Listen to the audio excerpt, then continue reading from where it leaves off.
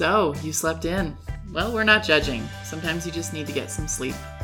And if you need to snooze, we'd much rather you did it at home in a warm, comfortable bed than in our pews. You can always catch up with the sermon later, right here on this Sunday Morning Sleep In podcast.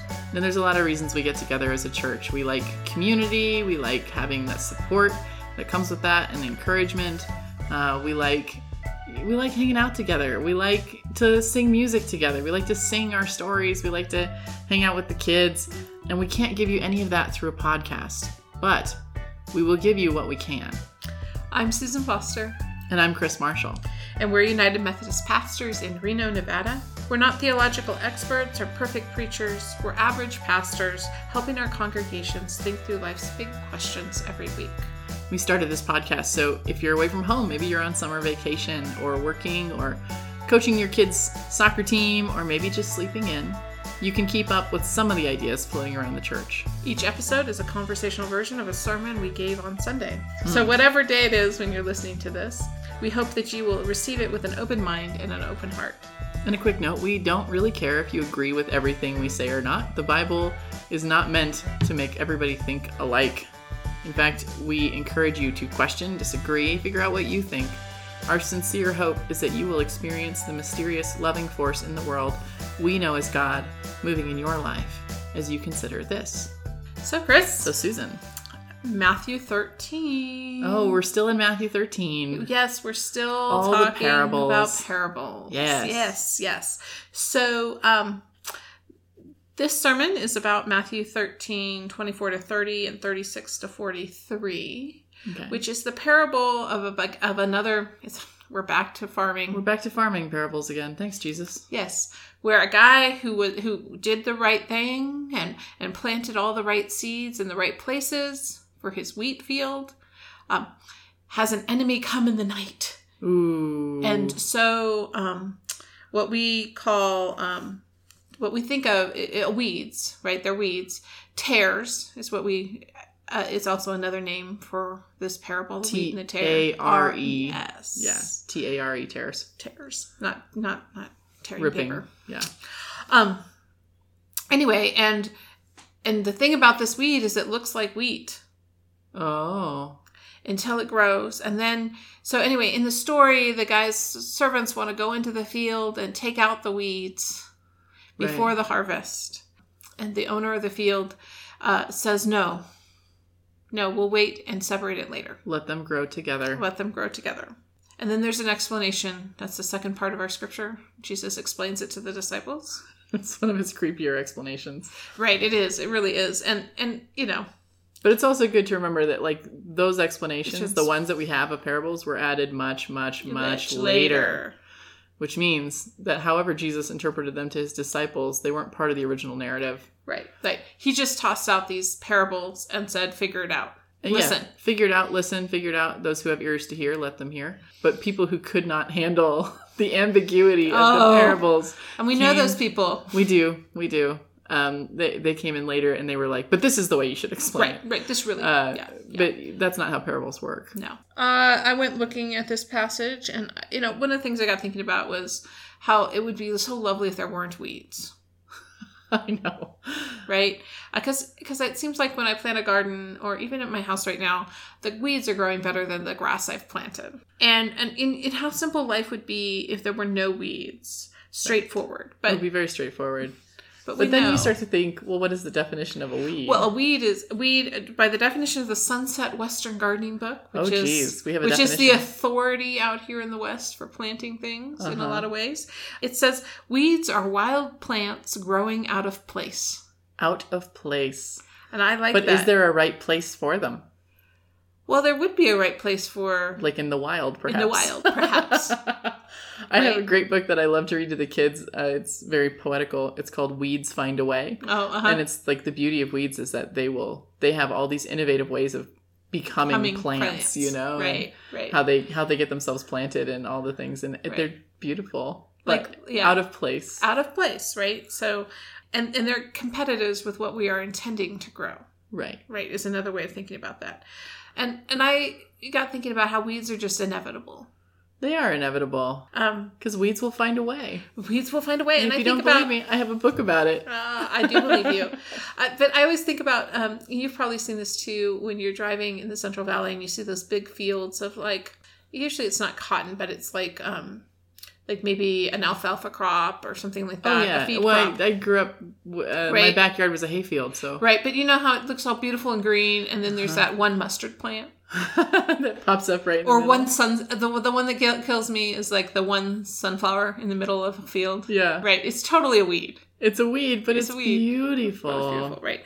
But that's how it happens, right? But weeds are inevitable, and as we think about, Jesus doesn't just talk about fields, right? He's obviously not just talking about his fields. He's talking about lives, and he's talking about the world. And I was thinking about weeds in our own lives are inevitable. Whether it's by our own inattention to the kinds of seeds we are planting, or the weeds that blow into our lives without warning, or because of an unthinking action by somebody else, like picking up a dandelion and blowing it. Yes. Right? That's the best. And Jesus talks about, some sort of malevolent force. That, the devil came in and sowed the seeds in the field, right? Right. It's a way of saying it wasn't us. It wasn't us. We didn't intend for it. We did not intend for that, right?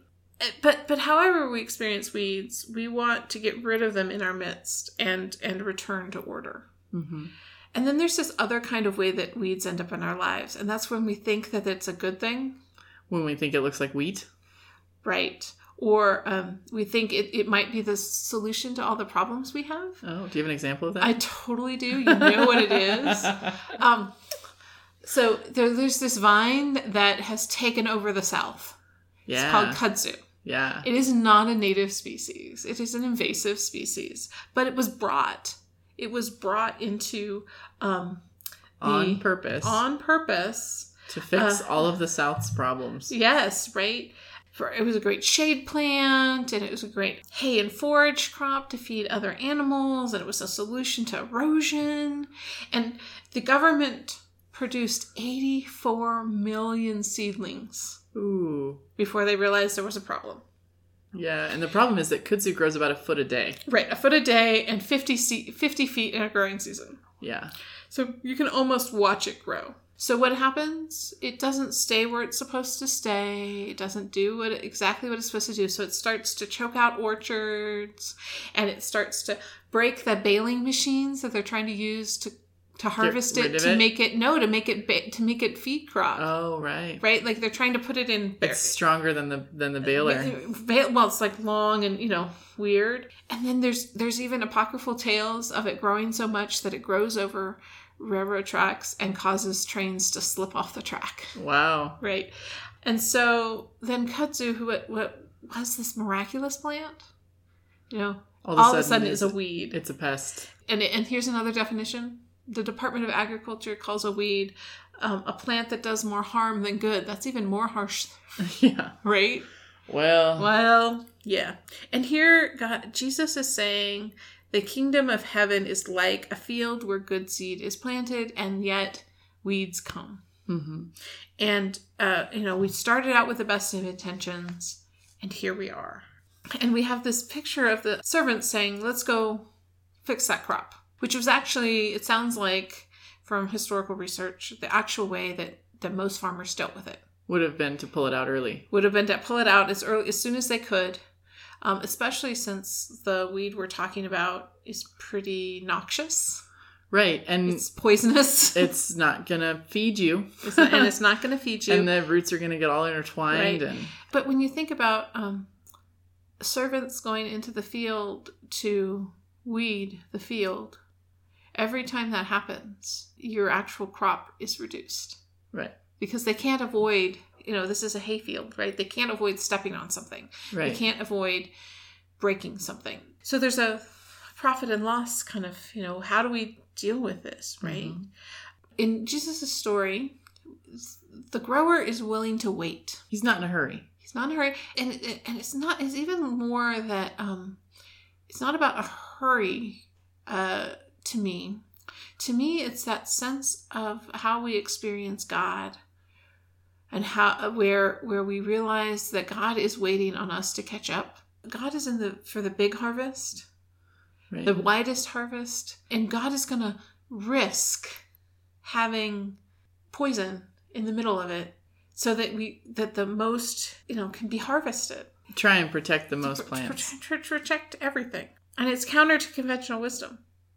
Right? It's another situation where we're going, well, I wouldn't have thought it that way, right? God is going to wait for patience until to harvest, not the harvest, right? Because I don't want to get us into end time thinking, right? Right.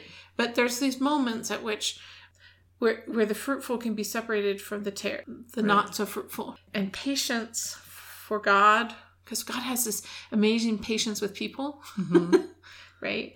And sometimes we have to, when we put ourselves on the flip side, that's us being patient for God. Mm-hmm. Right? It's not just a one-way street.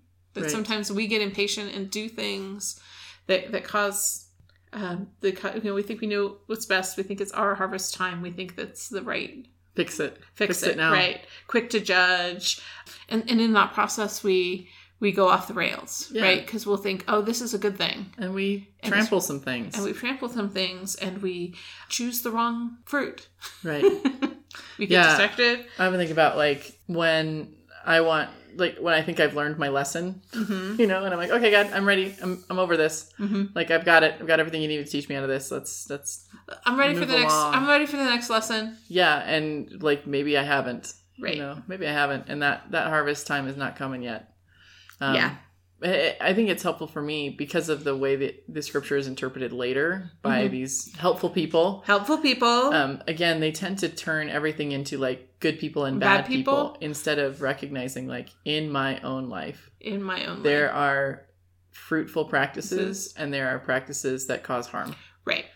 And so to recognize that there are moments in my life when I can step back and say, okay, we're going to keep the good stuff. Right. We're going to get rid of the stuff that's not useful. Right. And and maybe it served a purpose. Maybe it's taught me something. Exactly. Well, and sometimes that's the key, right? It isn't everything we've ever done before this moment that we have a moment of revelation is bad. We don't have to hoard everything. Right. But we also, that there's a sense of there will be times when it's time to look at the harvest. Right. And go, okay, here's something that I have put a lot of value in, whether it's a practice, whether it's a person, whether it's a value or an understanding, right? We all grow in understanding other people and other people's situations. But we sometimes just hold on to things. And if we don't take the time, a harvest time, to sort of say, that one's not serving me well, I'm going to let that go. Yeah. That's not serving the kingdom of God. Let's separate that out. Go. And it doesn't mean we have to be harsh about it. It doesn't mean that even if our best friend is still doing that practice that we find no value in, that's bad for them. That's bad for them. Yeah. It could work for them. Could be fruitful for them. Could be fruitful for them. I think of a lot of spiritual practices that are not my thing. Mm-hmm. They don't fit my personality. But there are things. Are you saying that you don't secretly go home and liturgically dance every night? I don't. Are you sure? I'm sure. Okay. My neighbors are sure too. But it doesn't mean that that's not a great expression for some people. Right. Okay, there's probably not going to be a time with liturgical dance, but who knows is my thing. It could become your thing, Chris. There are many days ahead. Oh, I'm all about liturgical dance. I have ribbons on sticks. It's amazing. I frolic. Right. Yes. Yes. You've seen my onesie. I know that it's not a leotard. It's pajamas, but it works. It works for me. But it works for you, right? In all of this, I think about, perhaps we need to hear a different, a reinterpretation or a slightly different version of this parable, because I think we get caught in that funny little explanation that's in the text. Right. That is simplistic. And is definitely so deeply culturally rooted in first century Hellenistic Christianity. Yeah. Right. And that's not where we are, right? If you were a Greek person and you also spoke the Coptic languages, would they call you a helicopter? Oh, Chris, I thought we agreed we weren't telling bad jokes anymore. Oh, we love bad jokes. Oh. Anyway, so here's one that Barbara Brand Taylor has written, and I think it speaks to what we're talking about. So I want to end with that. So here it is. One afternoon in the middle of the growing season, a bunch of farmhands decided to surprise their boss and weed his favorite wheat field. Side note, I think it's hilarious that their boss has a favorite wheat field. No sooner had they began to work, however, than they began to argue. First about which of the wheat-looking things were weeds, and then about the rest of the weeds. Did the Queen Anne's lace pose a real threat to the wheat, or could it stay for decoration? And the blackberries? They would be ripe in just a week or two, but they were, after all, weeds. Or were they? And the honeysuckle. It seemed a shame to pull up anything that smelled so sweet. About the time they had gotten around to debating the purple asters, the boss showed up and ordered them out of his field. Dejected, they did as they were told. Back at the barn, he took their machetes away from them. I love that line. Poured them some lemonade and made them sit down where they could watch the way the light moved across the field. At first, all they could see were the weeds, and what a messy field it was. What a discredit to them and their profession. But as the summer wore on, they marveled at the profusion of growth. Tall wheat surrounded by tall goldenrod, ragweed, and brown-eyed Susans. The tares and the poison ivy flourished alongside the Cherokee roses and the milkweed, and it was a mess, but a glorious mess. And when it had all bloomed and ripened and gone to seed, the reapers came. Carefully, gently, expertly, they gathered the wheat and made the rest into bricks for the oven where the bread was baked, and a fire that the weeds made was excellent, and the flour that the wheat made was excellent. And when the harvest was over, the owner called them all together, the farmhands, the reapers, and all the neighbors, and broke bread with them. Bread that was the final distillation of that whole messy, gorgeous, mixed-up field, and they all agreed that it was like no bread any of them had ever tasted before, and that it was very, very good.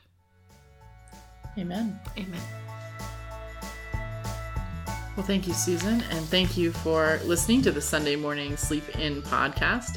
If you have questions for us or stories that relate to these weedy topics we've been in today, you can shoot us an email at sundaymorningsleepin.com. You can find us on Facebook.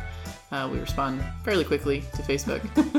The scripture for the podcast is another parable from Matthew 13. What are the verses, Susan? The verses are, where were the verses? 24 to 30 and 36 to 43. Oh, you're good. I am so good.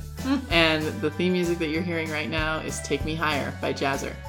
My homework for you this week, as we send you forth with a blessing, my homework for you, well, maybe not this whole week, but maybe in the next few days, is to look around and to carefully look at the harvest and look where you need to be patient.